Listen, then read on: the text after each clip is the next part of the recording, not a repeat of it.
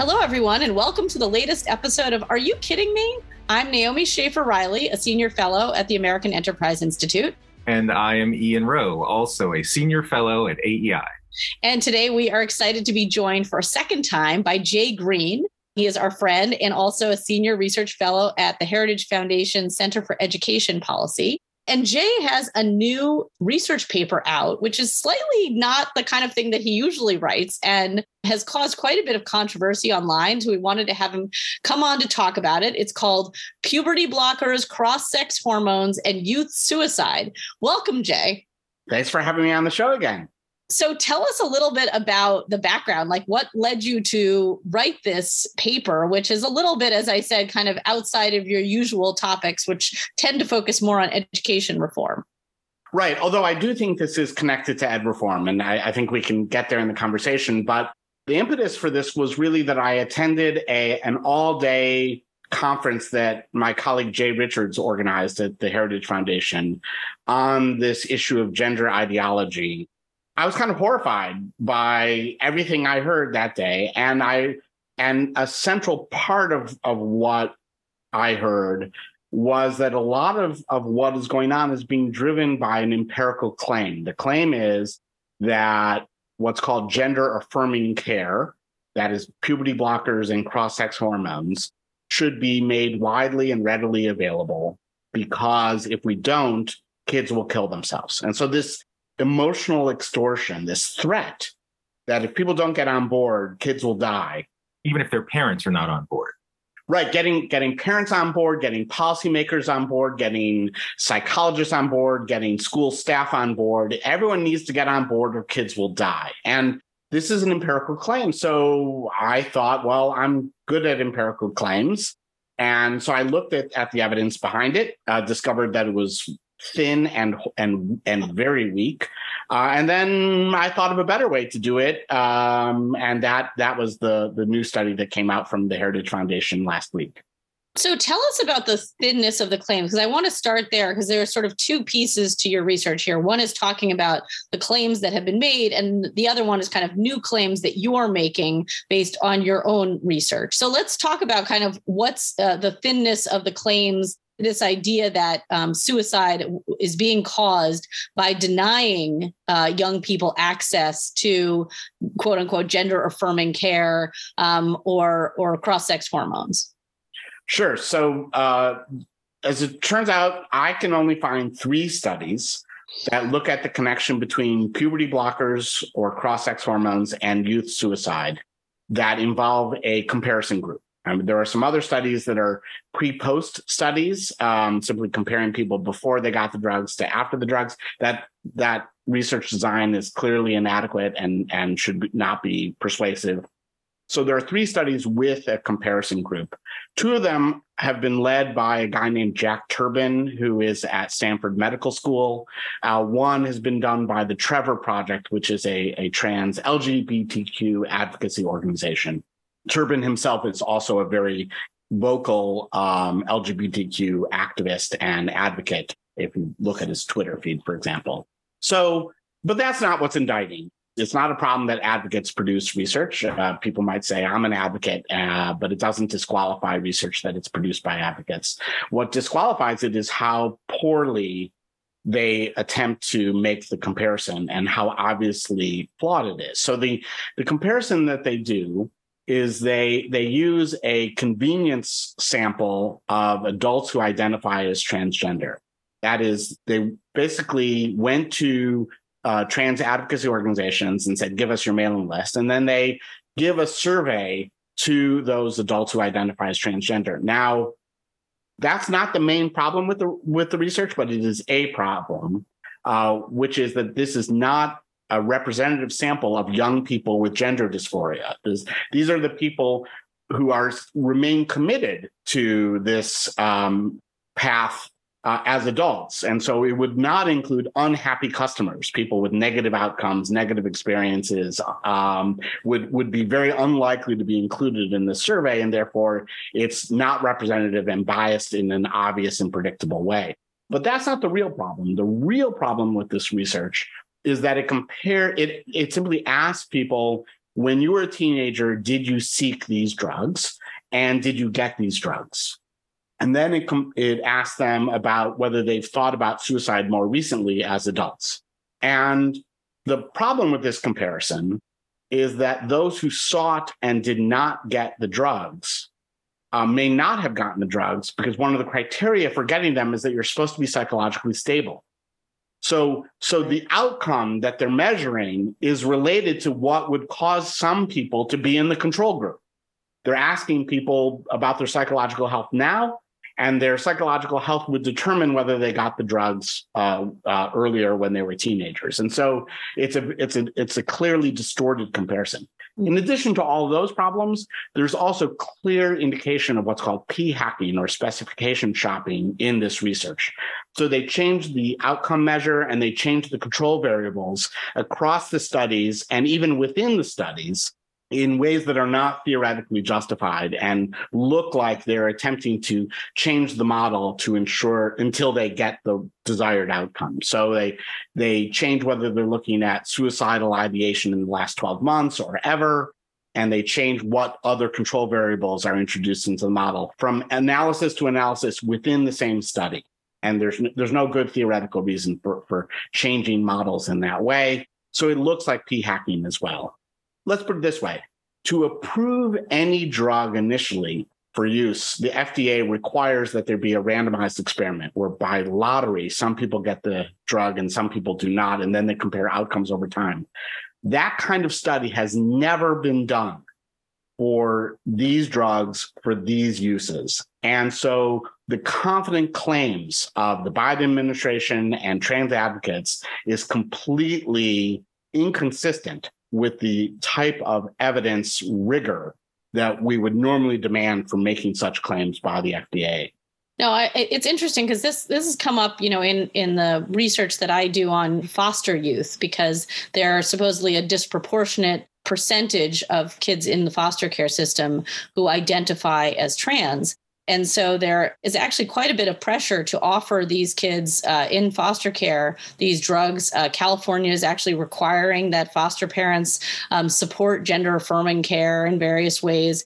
And, a number of the folks I've talked to, the therapists I've talked to have said, these are kids who are coming in with, a huge number of, mental illness challenges, from depression, possible schizophrenia, all sorts of other things. And we're just sort of saying here, try these puberty blockers, because you're identifying as trans. And we're not even kind of dealing with all of the other psychological problems that they may be experiencing as a result of their previous experience. So it's all sort of just, and so if you include these kids, I suspect in the pool of people who are engaged in some kind of suicidal ideation, it would be really hard to just suggest that it was only the gender dysphoria they may be experiencing that's causing that as well. I think that's exactly right.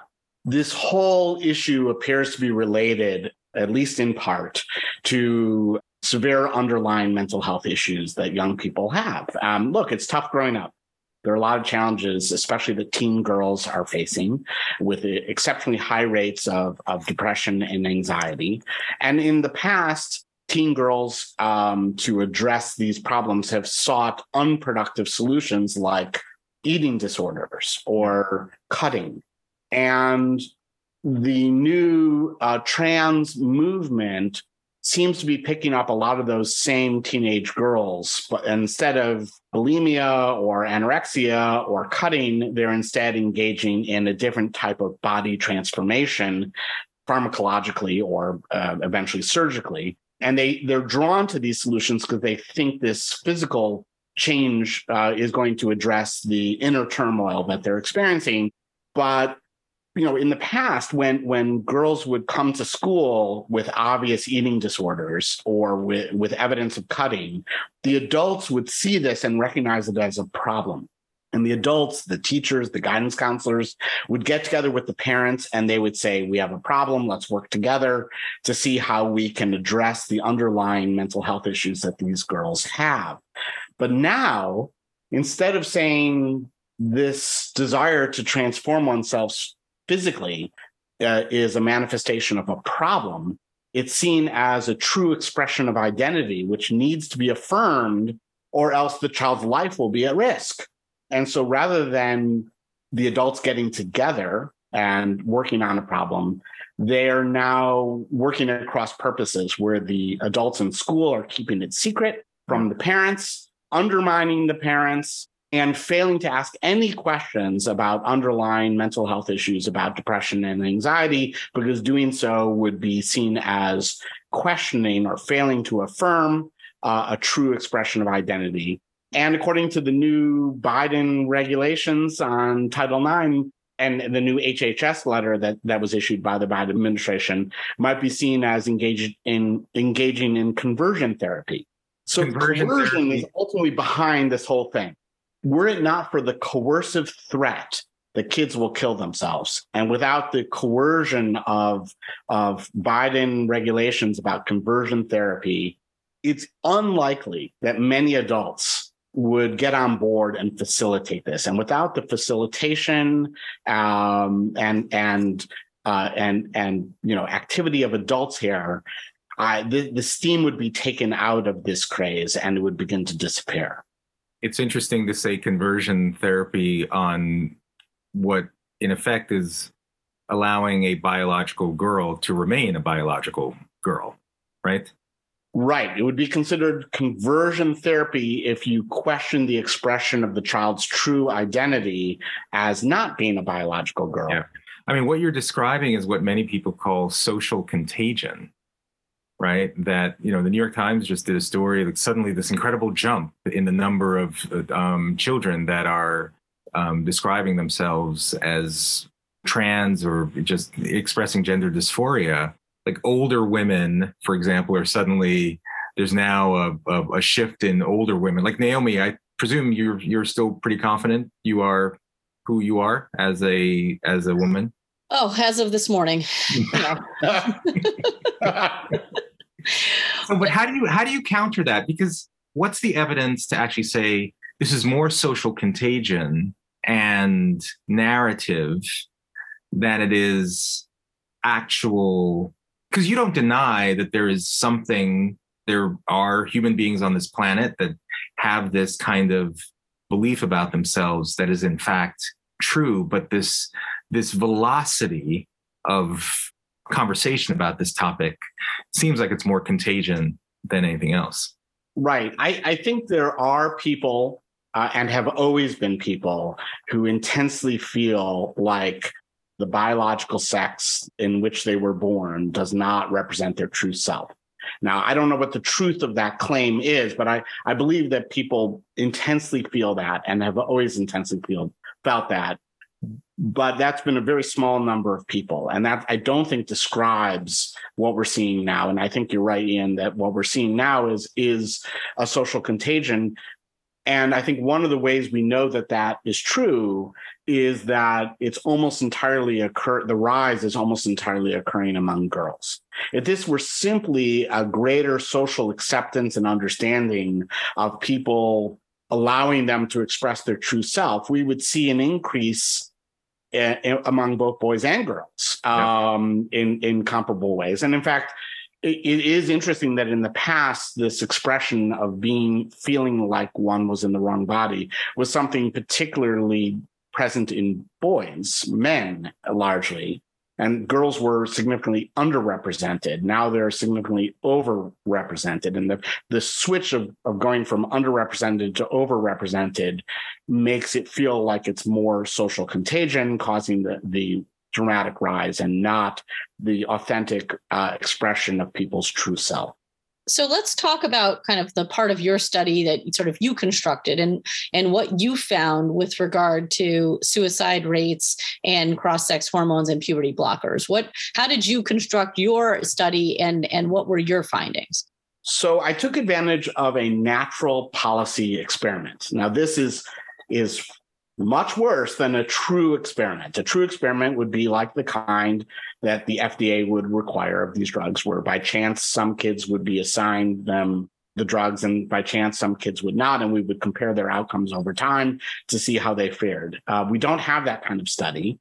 Frankly, if advocates, the Biden administration were serious and so convinced, they should conduct such a study and prove it. But short of that, we can take advantage of a natural policy experiment. The natural policy experiment is made possible by the fact, two big facts. One is that these drugs did not exist as a treatment for just gender dysphoria in the United States before 2010.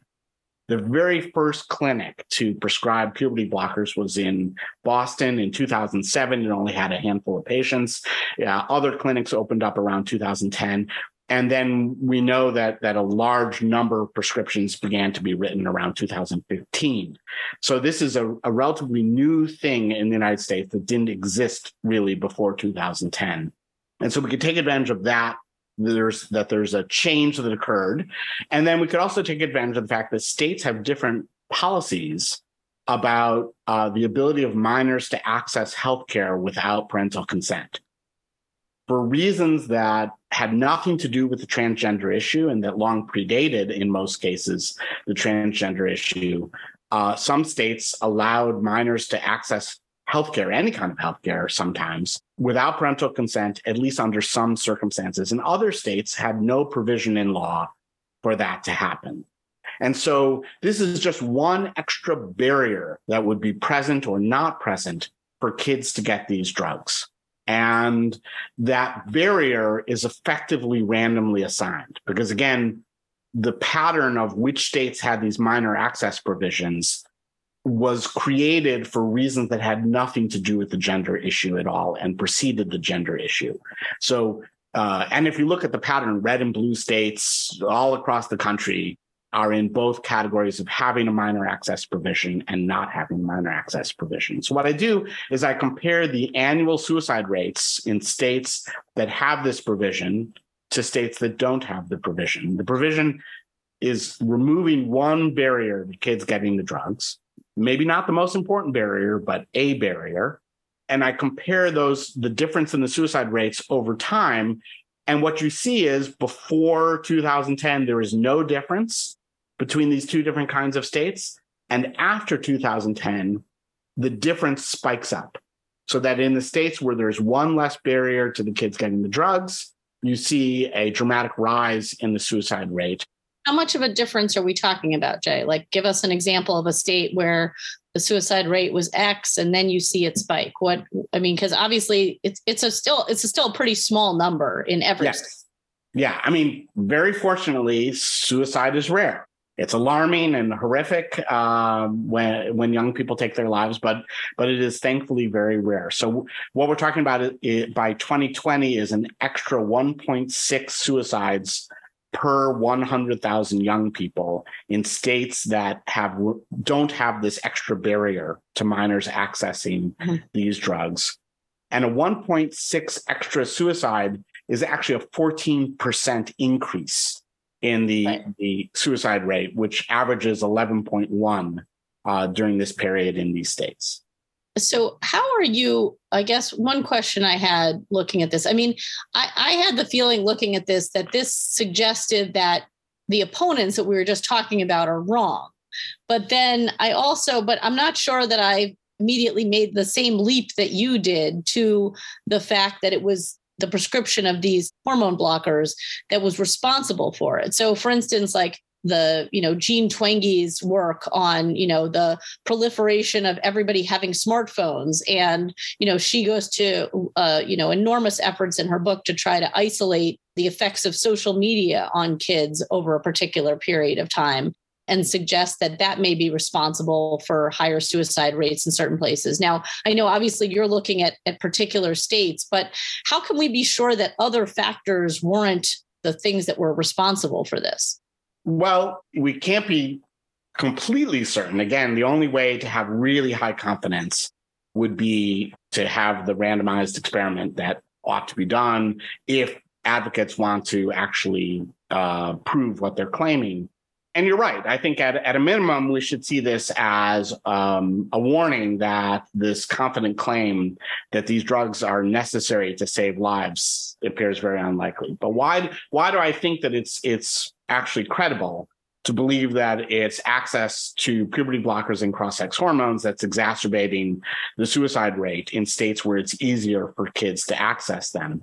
And the reason for it is that we're comparing comparing states based on the existence of this provision, so that if there are any national trends in suicide, they would be netted out. So if it's true that access to smartphones is exacerbating suicide, there is no reason to believe that that is something that only occurs in states that have a minor access provision relative to states that don't.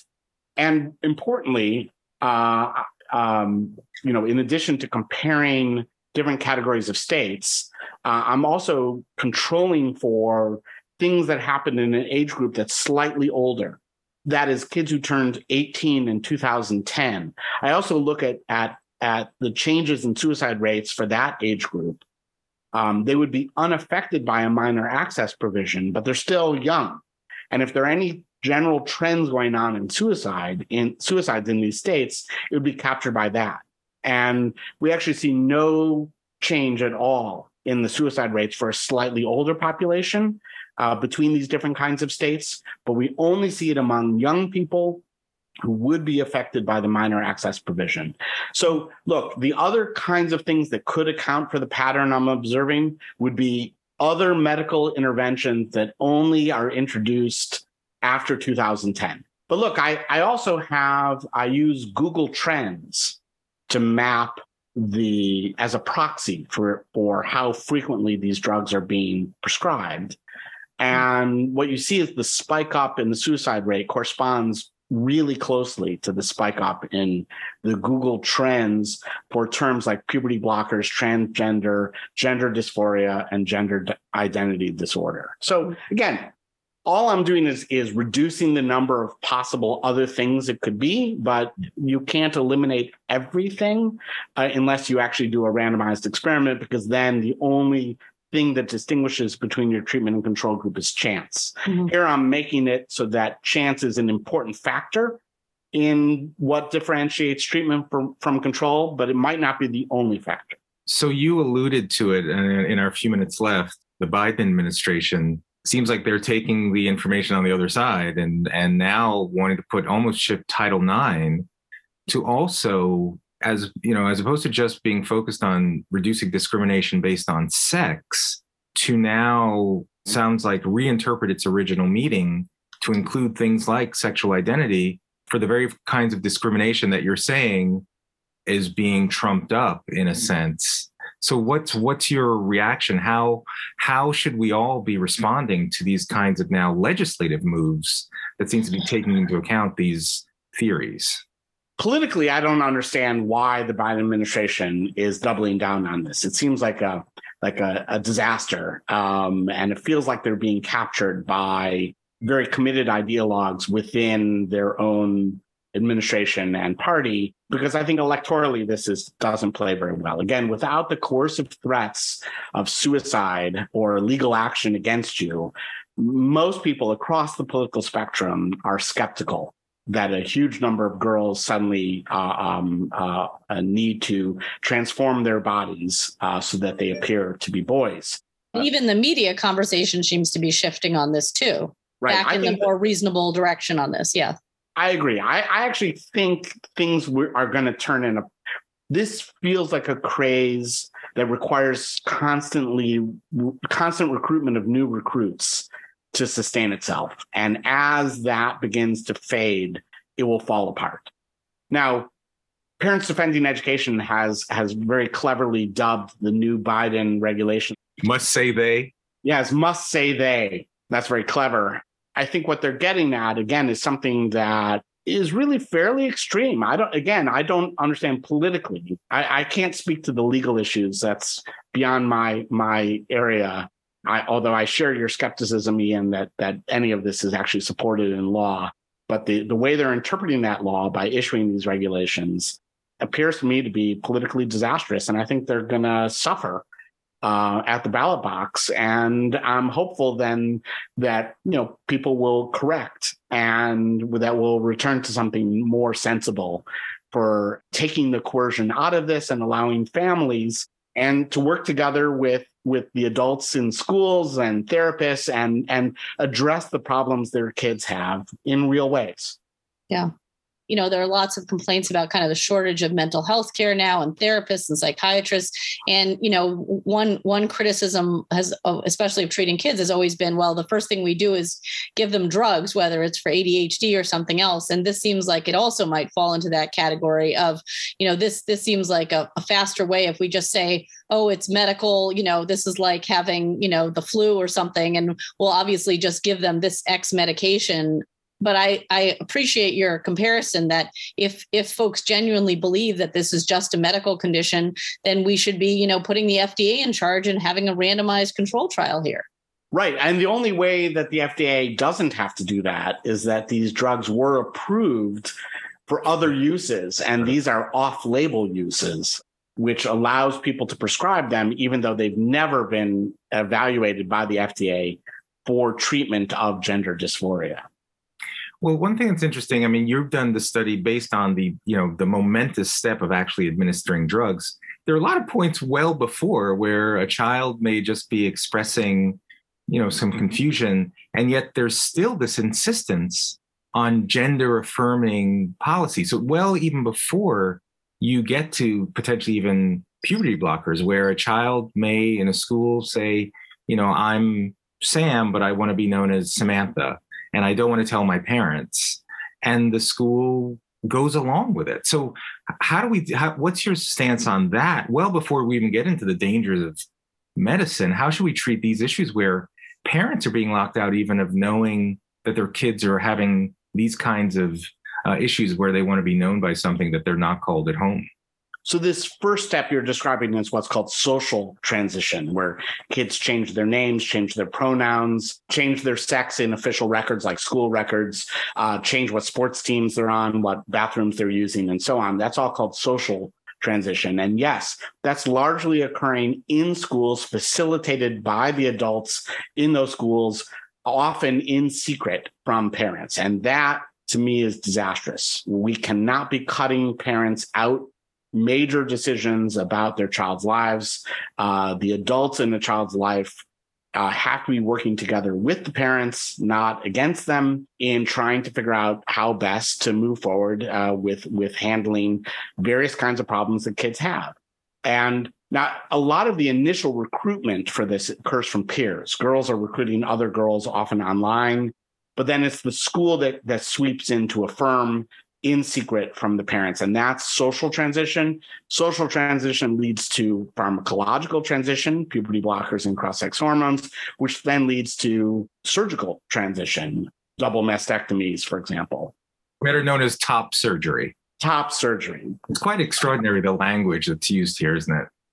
It is. And I think the only way you could get adults on board for all of this would be if they believed that something worse was going to happen if they don't. That is, if the kid was going to die.